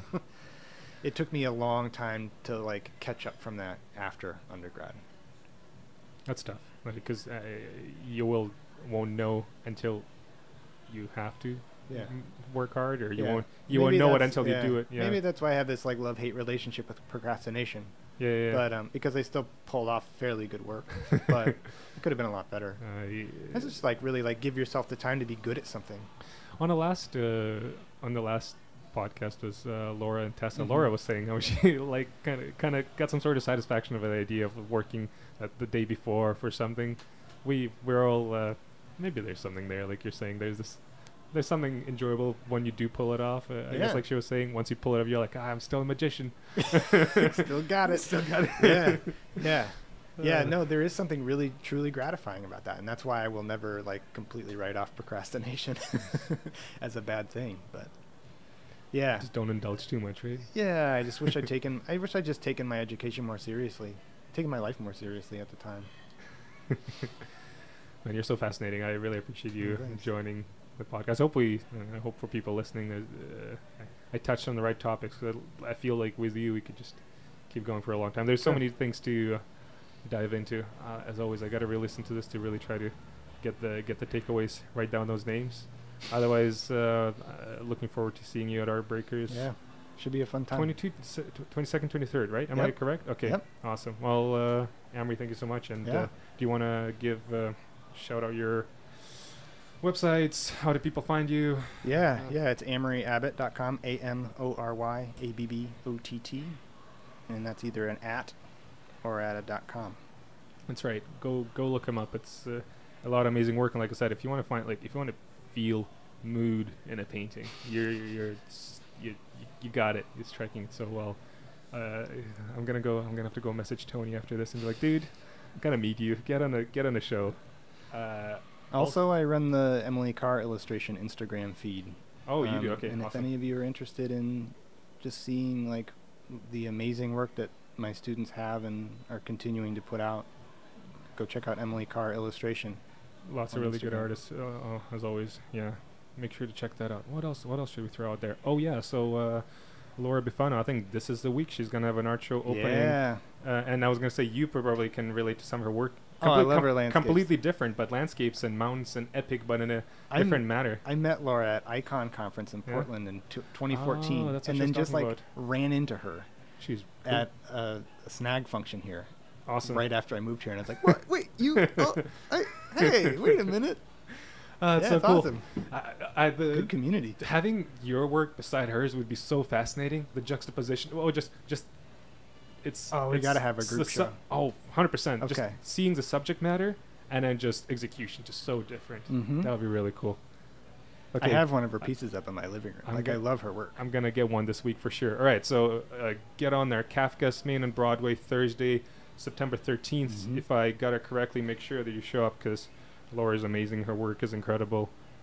Yeah, I just can't wait. So make sure to check And that she'll out. have a booth at Art Breakers too. Yes, Art Breakers. So many things, exciting things happening. Maybe we are building an art scene. All Yeah. right, so just for Emery here, I'm not going to go too deep into metal, but this is instrumental. And I'm pretty sure it's progressive metal. It's Pliny. I really hope I don't get kicked out of YouTube for this when I throw it up there. The song is called Salt and Charcoal. It's just so freaking beautiful. This is good. It's recent. Otherwise, if you want to learn more about Creative Theory Podcast, find me on Instagram and Facebook. Let's do it. Love you, people. Bye. Peace.